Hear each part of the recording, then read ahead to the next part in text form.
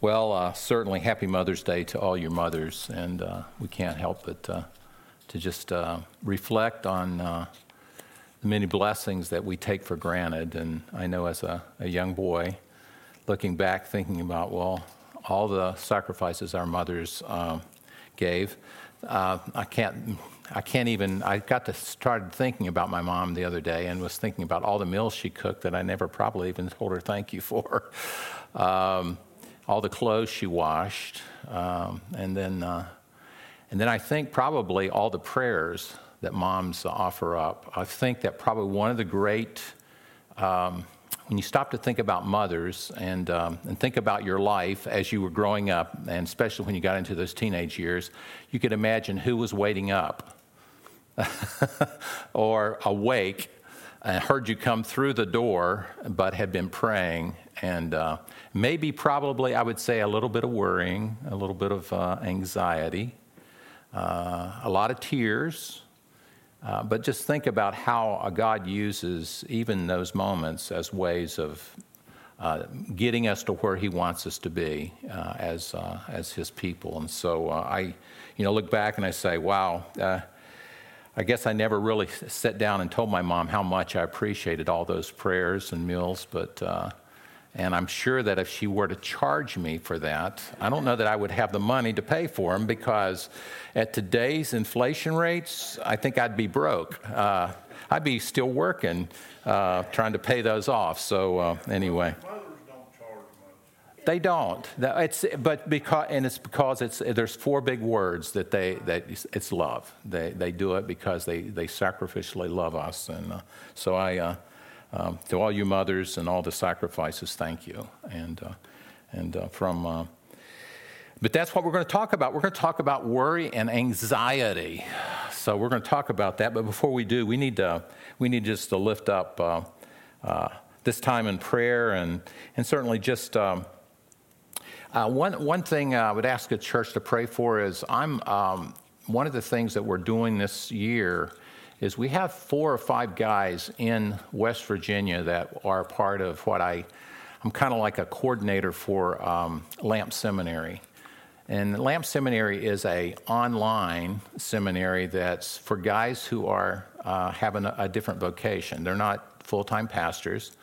But there are men who want to, some of them are ruling elders. We have a couple of them at Providence. We have a couple, one guy in New Martinsville, actually 2 or 3 guys in Huntington, and a couple guys in Malden. But anyway, it's for men who want to do training, men and who want to get more in-depth study of Scripture.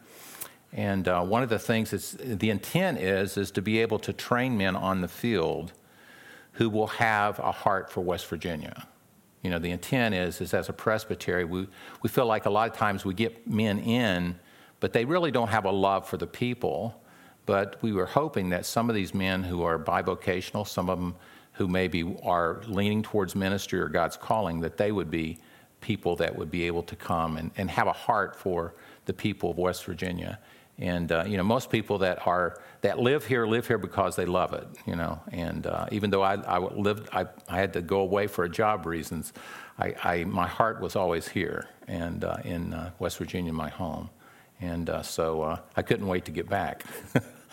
And the Lord providentially and by His gracious hand did that. So anyway, keep that in mind. It's like I said, it's online. I'm just a coordinator. I don't actually do the teaching. The teaching's already provided from guys who are much wiser and smarter than me. But I coordinate some of those, and I facilitate some of the courses. But anyway, just keep that in mind, because we do have 5 or 6 men, but we're always open for more people who have an interest in wanting to know more of Scripture and who want to serve in some way. Sometimes just as pulpit supply.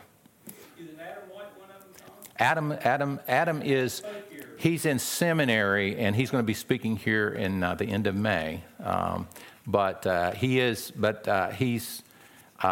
His pastor, Josh, is the one that I kind of mentored there at Covenant, and he went through this Lamp Seminary curriculum. So, but you're right, yeah, he definitely has a heart for West Virginia as well. Adam does. So, let's pray. Father, we just come to you now, and we just thank you, Father, for our mothers. Lord, we take all these things for granted, but we realize, Lord, that they are precious gifts from you, and we thank you for them. And Lord, we ask for your blessing upon each mother here today. Lord, mothers carry burdens that sometimes we men don't understand, but they sacrificially and lovingly, Father, care for people and for their children in ways that us fathers always sometimes don't. And yet, Father, I thank you for them, and I thank you for those who are serving in difficult places, Father, as we heard today in Ukraine. And thank you for the answers to prayer there. And also, Lord, we think of the many children that are being rescued, even, Father, from abortion. Lord, thinking of the many that have, and just what's happening in our nation today, Lord, we know that our nation is somewhat divided. But Lord, we ask that even that through these means and other means, Lord, that you would raise up a great army of servants of God who not only would just reach out in love to those who, Father, who don't maybe see the same things as we see from your word, and don't have the heart and the burden, Father, for the little children as you do. You said, permit the little children to come to me, for such is the kingdom of heaven. And now, Father, we ask that you would bless your word today and that you would give us your Holy Spirit in a special way. Lord, we have your Holy Spirit, but we ask that he would come and minister to each need here today. Lord, you know our hearts, you know our struggles, you know our burdens, and you know our worries. And I thank you, Lord, that that we can give those to you and you carry them because you're faithful. In Jesus' name, amen. Well, we're going to be looking in Philippians chapter 4 because Paul is talking about joy. And he's talking about joy that sometimes we have to fight for in the Christian life. It's joy that isn't something that I guess we take for granted many times. But Paul is in prison. And he's talking about joy and that we should rejoice in the Lord always. And again, I say rejoice, verse 4. And he's been dealing with conflict in the church earlier on, in the verses that we spoke on last week. But he also is, as he's talking about his own life, think about it, his own experience, he doesn't know whether he's going to be released or not. He's in prison. He's been in prison, actually, at this point, about 2 years. Between the time that he was arrested in Jerusalem and the time that he got to Rome, it's about 2 years. So he's been in prison. He doesn't know if he's going to be released. He doesn't know if he's going to die in prison, or he doesn't know if he's going to be martyred. Think about it. Emperor Nero is on the throne. He's out there roasting Christians as light poles or lamp poles for his own driveway. So that's the kind of predicament he's in. And then he tells us not to worry. And you kind of think like, well, Paul, you would think you would be a little nervous about things. But Paul says here that in the midst of what he was facing, in the midst of what you and I are facing, he wants to give us some assurances or encouragement. And he says, he gives us this command, which I think sometimes it's hard to understand. But he says in verse 6, do not be anxious about anything, but in everything, by prayer and supplication, with thanksgiving, let your requests be made known to God. And the peace of God, which surpasses all understanding, will guard your hearts and your minds in Christ Jesus. Anxiety is something that happens to us, right? In fact, if you were to take a poll, even ask yourself, how many of us would say that we've not worried about anything this week? What about just this last day? Or maybe this last month? I mean, anxiety seems to be something that we are getting more accustomed to because of COVID, right? I mean, think about all the kids that used to go to school and not worry. Now they go to school and wonder, will I be able to go to school? So anxiety is not something that's restricted to a certain age or a certain group. It's something that's very common. In fact, some of the most severe anxiety is, some people are totally debilitated by anxiety. We know that. This has just become as someone would say, this is the age of anxiety. It's an age where people are worried. Think about finances, jobs. We should throw family in there, right, moms? Family, our children, their future, safety issues. There's all kinds of things that are going on in our world. And in our world, Jesus said, in this world you will suffer tribulation or struggle. But he says, but take heart. I've overcome the world. So there is that issue that Paul is addressing here, and I think it's important because we're confronted with it, not only ourselves, but how do we deal with it? How do we deal with it? How does God want us to deal with it? And Jesus spoke about it on the Sermon on the Mount. He said 3 times, do not worry what you shall eat or wear. Do not worry about tomorrow. Don't worry about adding another, he says you can't even add another day or another hour to your life.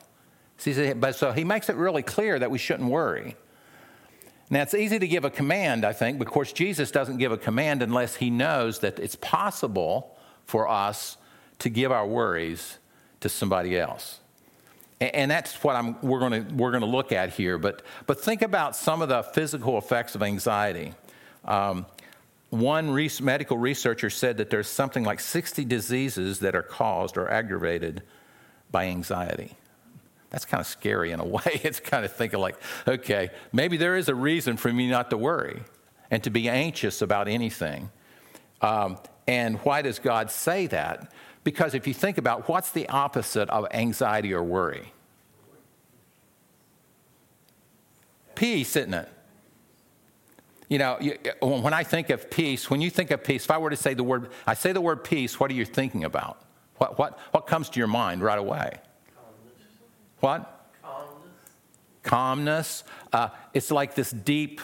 It's like being on beside a big lake, and it's just calm, and you hear the birds. It's just letting everything go. Letting everything. You can relax. Yeah, you're relaxed. There's calm. There's a sense of. We call it. Remember, a lot of the people talk about serenity prayers. There's a sense of serenity in that. And so Paul is going to basically talk about, he's going to talk about anxiety, he's going to talk about the cure for anxiety, and then he's going to talk about the comfort that God gives us and how peace is really the calm that God gives us to replace that.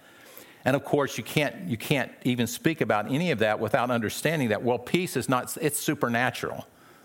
I could say, we say that oftentimes peace be to you, but only God, the Holy Spirit, can give peace, right? And that's what Jesus, of course, talks about here.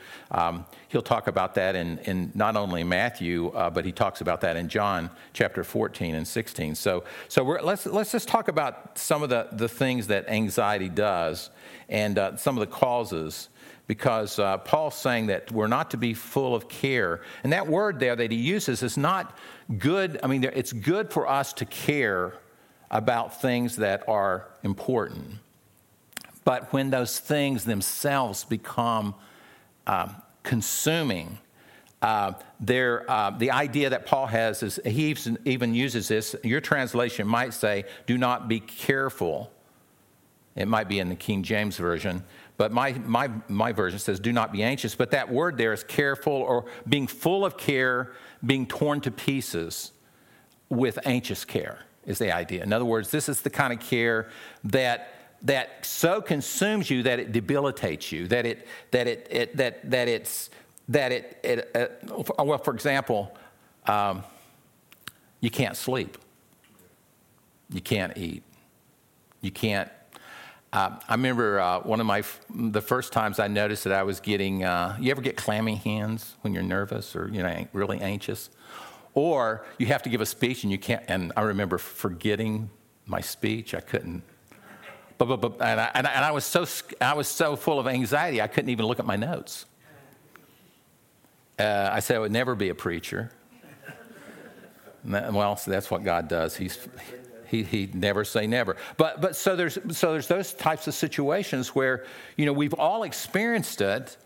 But, I've always, had to ask myself, but how does God want to fix this issue? I mean, because it's obviously something that hurts us, I'd say debilitates us, hinders us from being able to enjoy life, right? Because Paul's talking about rejoicing in the Lord always, and I can't rejoice if I'm anxious, right? If I'm worried, I'm not rejoicing. I'm usually focused on fixing the problem. My big issue is control. I like to be able to predict what's going to happen, don't you? I like to anticipate. I've got contingency plans and backup plans to the contingency, and then backup plans for the contingency that I think I'm going, because it's not going to work, And how much time does that take out of our schedule? And it's not saying contingencies aren't important. It's not saying that you shouldn't think through those things. But Paul makes it very clear here that we should not be full of that kind of anxiety that debilitates us as Christians. And he's saying that that's the kind of thing that the Heavenly Father came to take away from us. Because when God created Adam and Eve, guess what there was? If you could picture what Eden was like, it was this beautiful calm, and Adam and Eve, it says, were walking in the garden, and they were talking with God. That's how I see heaven. And God's talking to them, and He's talking, and they're talking back, and there's this calm, and you're going like, whoa. And then something happened when they sinned. It disrupted all that peace. And all of a sudden, we've got a world that's filled with turmoil, right? I mean, look, you can't turn the news on without seeing turmoil, right? And we make monuments after wars, and they call them peace monuments. But think about all the pain and all the death and all the sickness and all the things that are associated with all that. And so Paul is basically saying that there is something that we need to learn and grow in as Christians, and he's going to deal with this in more detail. But I believe one of the reasons that anxiety and worry it really destroys our Christian joy, because we can't really enjoy God when we're anxious, can we? I mean, think about it. We really, like Mary and Martha, it says they were serving. They had Jesus in their home. If Jesus were to come, any of you ladies, if Jesus came to your home, what would you be doing? Now, I mean, you don't have to tell me. I know, cleaning. I mean, Kenny, did you get those windows?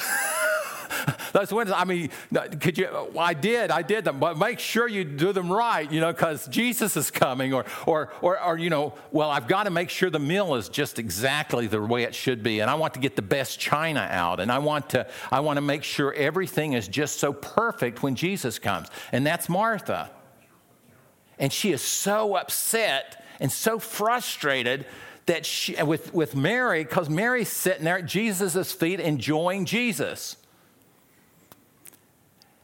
And as a kid, I often thought, boy, I really appreciate Martha.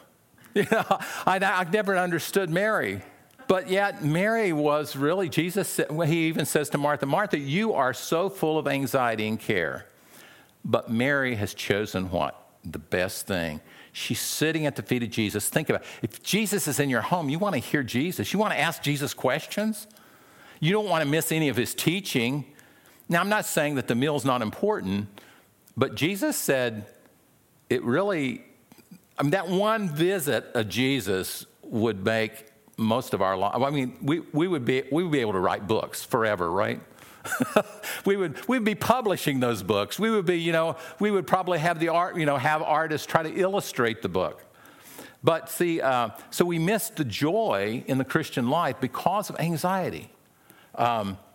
And Jesus mentions that here with Mary and Martha. They missed an opportunity to really, or she did, missed an opportunity just to get to know Jesus in a deeper way, in a better way.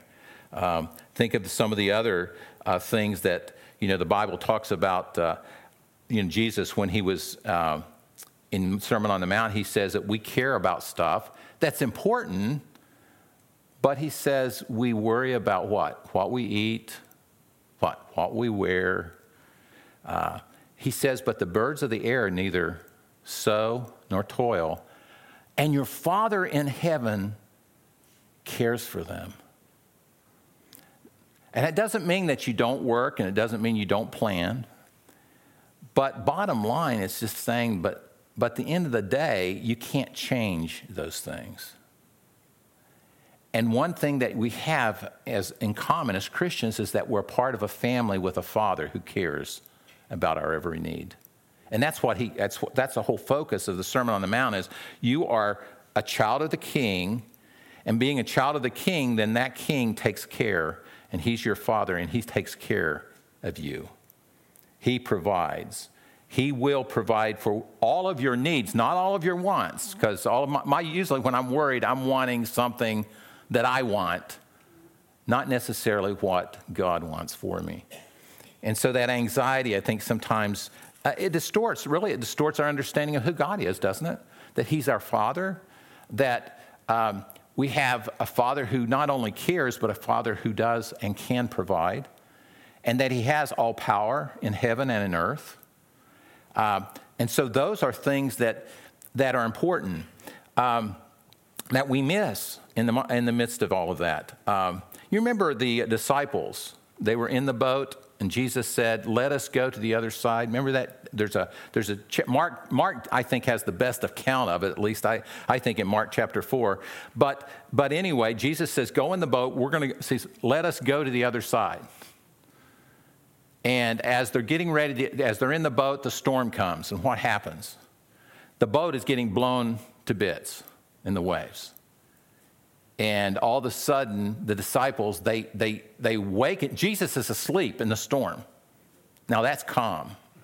That's what peace can do. And they wake him up and say, "Jesus, don't you care that we perish?" And Jesus stands up, and it says literally, it says if they were to interpret that for us the way that it actually reads, it says he stands up and he says to the wind, "Be muzzled," like a dog. And he says, "Peace, be still." And all of a sudden, there's calm. And they're sitting there going like, "Who is this man?" Just say the word. And he says the word and it just totally brings total peace to the situation. Well, see, that's what God wants us to do. I remember one of the ladies I used to, she'd always come to me. She says, "The reason I worry is this." She says, I always worry because what I worry about never happens. And I thought, well, it sounds good, but I said, but the Bible tells us not to worry, so you think if you worry about it that in some way means that you are controlling the situation in some way so that you don't have to, that it doesn't happen. And I thought, well, that doesn't really, that's not... I said, that's not scriptural, first of all. but what is the cure that he gives us here? Notice there's one cure for anxiety in this text that he wants us to see, and that's in verse 7. Notice that. Actually in verse 6 and verse 7.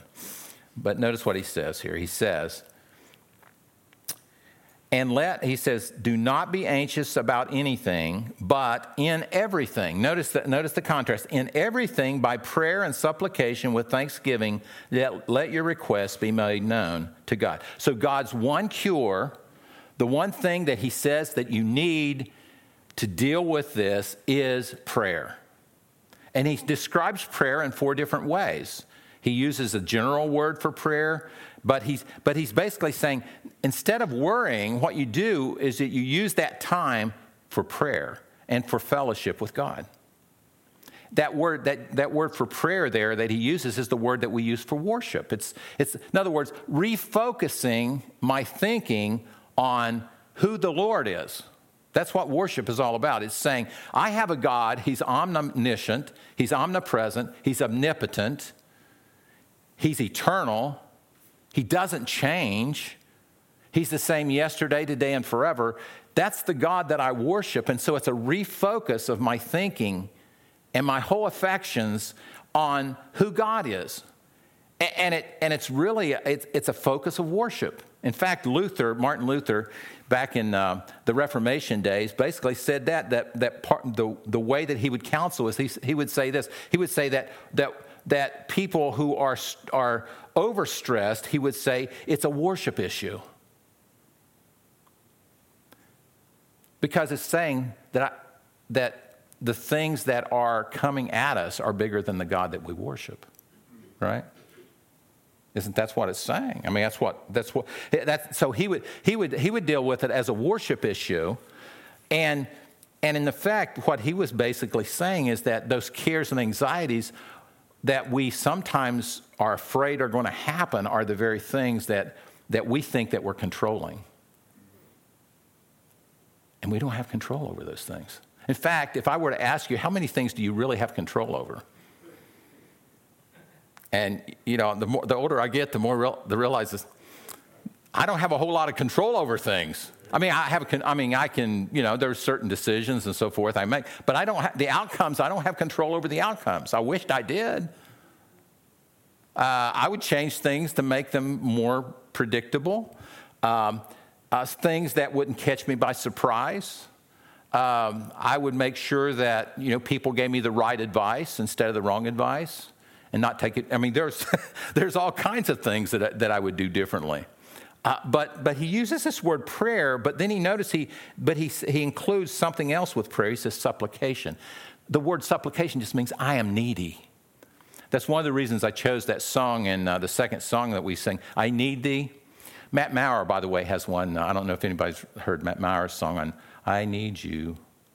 That one, he really captures that really well, but I think the song we sang, it does too. In other words, our need is something that we can cry out to God about. The supplication just means an intensity that you feel at that moment. Like the psalmist said, he said he was sinking deep in his distress and he cried to the Lord. That's supplication. Supplication is, it's just, Lord, I don't know what to do. Help! It's being in the foxhole and the enemy's coming at you and you're just saying, Lord, help. And you're saying, get me out of this. Get me through this. It's not necessarily an argument other than just saying, Lord, I am totally helpless in this situation. And that's how, think about the things that come at us. We don't have total control over them. We just say, Lord, I need help. I need you. And you know what that does? It humbles us to think that I need God, right? 1 Peter 5:7, it says, humble yourself. He says, come to God. He says, humble yourself under the mighty hand of God. And it's basically saying, I need help, Lord. I need to humble in other words, the world's telling me, you can do it. You can do it, right? You can handle this. You can't.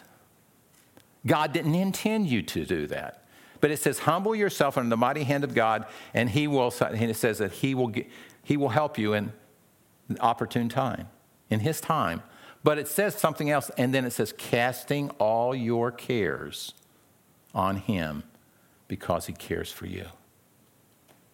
So it's kind of like saying, okay, I know that I have to face this, but I don't have to face it alone. I can face this and I can cast that care that I'm feeling right now on the Lord. Have you ever taken I remember taking a Greek test, and I was worried. I was studied as hard as I could, but there were things I didn't know, and I was so worried about the things I didn't know, I forgot the things I knew.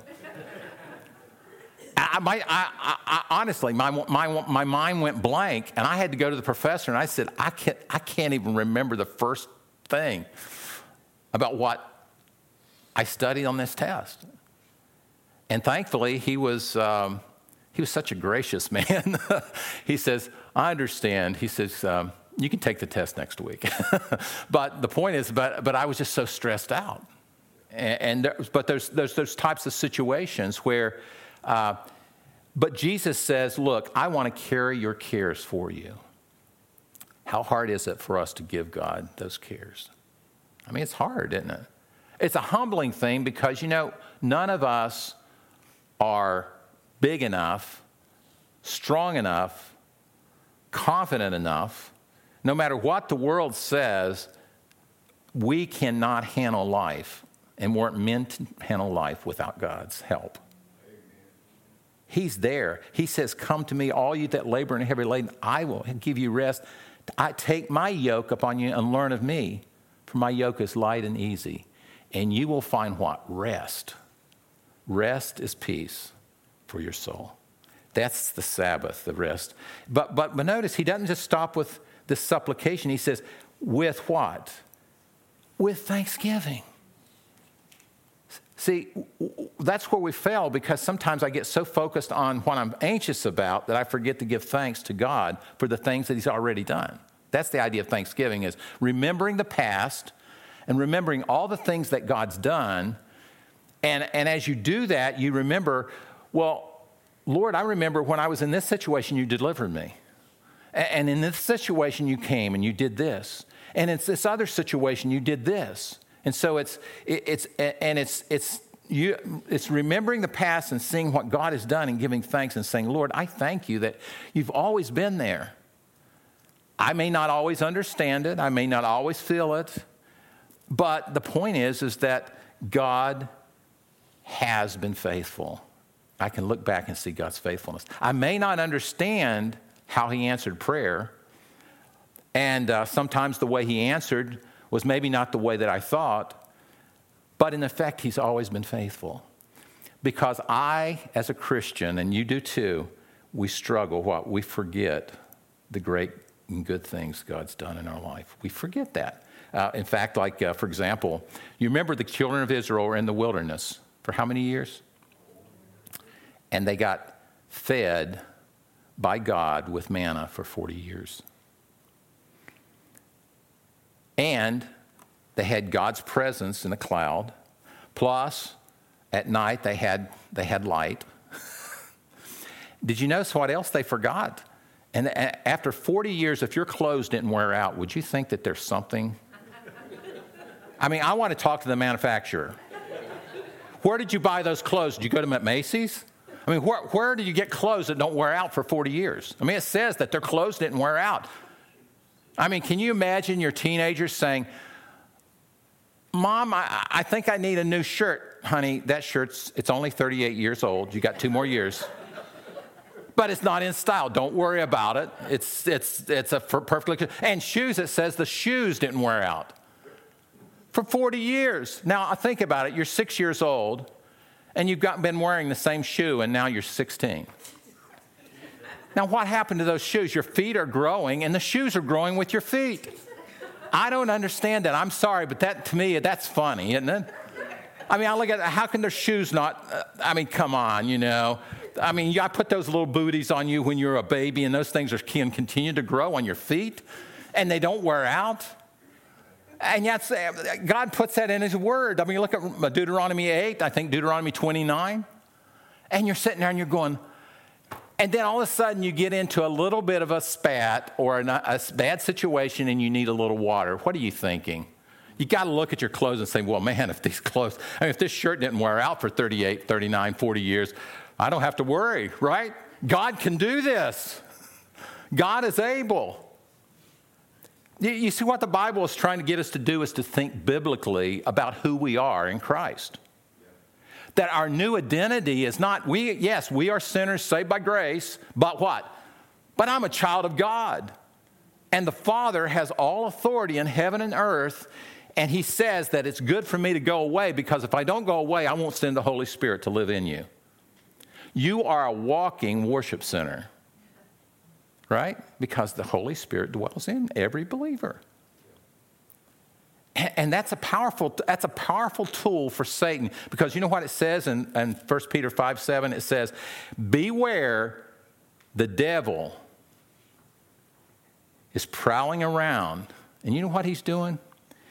It uses the word devil because the word devil means accuser. And who's he accusing? He's accusing God of not being good to you in your circumstances. He's accusing God, saying, if God really loved you, why would he allow that to happen to you? He must not love you very much. He doesn't love you as good as what's his name down the road. I mean, look, they don't have any problems. And you're going like, yeah, you know, I never thought about that. And we start entertaining. But 1 Peter 5 says that Satan is trying to what? Slander not only the brothers and sisters in Christ, but he slanders God all the time. He's basically saying God is not good when he doesn't give you what you want. And we know that's not true, isn't it? God is good, and he's always good. But Satan would question that. And that's why we have to pray. And so when we give thanks, we're basically saying, Lord, I want to remember everything you've done. You saved me by grace. You are continuing that work in me by your grace. You sent your Holy Spirit. You've adopted me into your family. You've assured me that I'm going to be raised from the dead when I die. You've assured me that I have a home in heaven, and you're building that house. Think of all the things that God has already promised to you and me as his people. And then he says, having done all of that, he says, now make your request known to God. Because then you pray. You know how you pray at that point? Lord, not my will, but thine be done. I really don't know I don't even know what to ask for specifically for this situation. But I do know that God knows what's best. And he says in that process, you can make those requests known to God. And bring all of, not only to remember that, but just to reflect on his goodness, and then be able to specifically say, Lord, I really do believe I need this, but I'm going to leave it in your hands as to how you answer, right? Because a lot of times, I remember praying for something for 17 years. And I thought, well, the Lord, I concluded because God didn't answer that prayer, and I thought he put it in my heart, that he didn't want me in full-time ministry. I was bivocational for 17 years after seminary. And I just was, I told Chris, I said, honey, I think God's just made it clear. And I even had people telling me, well, obviously he don't want you to be in full-time ministry because he's blessing you in your work. And I'm going like, that doesn't make sense. Well, what, you think if I'm a failure, he wants me? Oh, no, it doesn't. I discounted that. That was a pastor that said that to me. And I thought, oh, geez. But after 17 years, but you know what God was telling me all through that? He said this, he's going to answer my prayer, but I'm not ready yet. There was a lot more for me to learn in his school. And it's a school in which God is teaching us. And so what is the promise? We need to jump right in there. What's the promise God gives here in verse 7? And the peace of God, which surpasses all understanding, will guard your hearts and your minds in Christ Jesus. There's not one thing that you can say to define peace, right? The peace of God, that's who God is. He's the God of peace, and he's made peace through the cross, and he's made peace with us through faith. It says being justified by faith, we have peace with God. That's justifying, saving faith. But you know something else? There's the peace of God, and it's God's Holy Spirit dwelling in you, assuring you that you're his child. It's like the Holy Spirit whispering in your ears and saying, I love you so much. Now, who wants to hear that from their father? And the Holy Spirit's saying, I just want you to know that God, we love you so much. The Trinity loves you so much. That's the peace that passes all understanding. That's the peace that this writer, that the song that we're gonna be singing, when peace like a river attendeth my way, and it says sorrows like sea billows roll. Whatever my lot, thou hast taught me to say, it is well with my soul. What had happened? Well, 2 years before he went to England, he lost everything he had in the Chicago fire. And then he sent his wife and his 4 children across the ocean because he wanted them to go first because he had to take care of some business in Chicago. And then he got a message from his wife because their boat hit another boat and it sank, and they're all 4 of their children, his girls, died. And his wife sent back a telegram saying, saved alone. And as he sailed across the ocean, it says when he came to the point where that ship sank, the writer of that hymn says, he said the words came to him, when peace like a river. Now, what does peace like a river have to do with losing 4 kids and the sorrow that's involved in that? You have to ask yourself a question like that, don't you? I mean, how can he sing that song with all the pain that he's in his heart right now? And you can't help but to realize that, well, what it is that he understands that somebody else has gone through that, right? God lost his only son, but he did it voluntarily for you. And his only son lost his peace to give us peace. Think about it. When he's hanging on the cross, he's being treated as a sinner condemned in your place. He's losing his peace to give you his peace. He understood that. And as he writes these words, we'll sing these words, but think about the words as he's writing them. This is a guy that's lost everything. His livelihood, his business, all the things that he maybe strived for all his life. 2 years later, loses all of his kids, and he's going across to meet his wife, who's probably she's grieving, and he's grieving. And he writes these words. That's the peace that he's sensing here. It's a peace that it passes understanding. This is not a peace you can buy. This is a peace that the Holy Spirit gives in moments when you will never, never understand why do you have this peace when you're going through so much turmoil and facing so much turmoil in your life. And so that's exactly what Jesus is saying. That peace, but notice that there's something about this peace that's beautiful. That peace which surpasses understanding will guard. That word guard there is that God puts a sentinel. It's like he puts a big army around your heart and your mind, and it's guarding you. That's the word there. It's used as it's like a military term in which you're being surrounded with guards, and God's peace is guarding you. Isn't that something? But the world's coming at me. I don't know what's going to happen. This might happen. That might happen. The what ifs. And yet, in the midst of that, there's this peace because God, the Holy Spirit, has come. And it's supernatural. But he comes and he surrounds your heart with that peace. And he's saying that peace is for every believer. It's not just for Paul sitting in prison, wondering whether he's going to die or not. He's saying that will guard your hearts and your minds, who? In Christ Jesus. Who are in Christ Jesus right now? If you're a believer, you're in Christ Jesus. That peace is for you. That peace is for me. And God's saying, peace, be still to us in those moments. And I just thought, man, think about the many times I've been a worrywart. All the times I've missed stuff.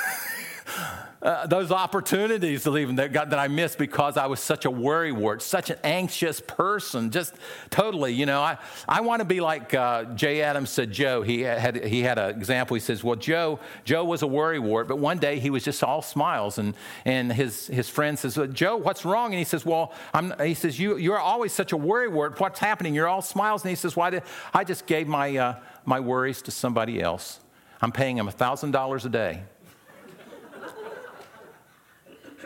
to worry for me.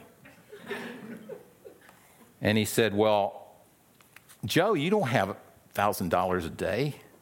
He says, it's not my problem, that's his. But God does it freely.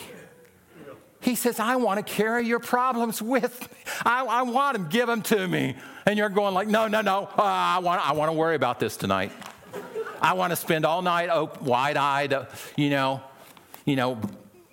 just I have to worry about this, because if I don't worry about it, it won't happen. And God's saying, give me that worry.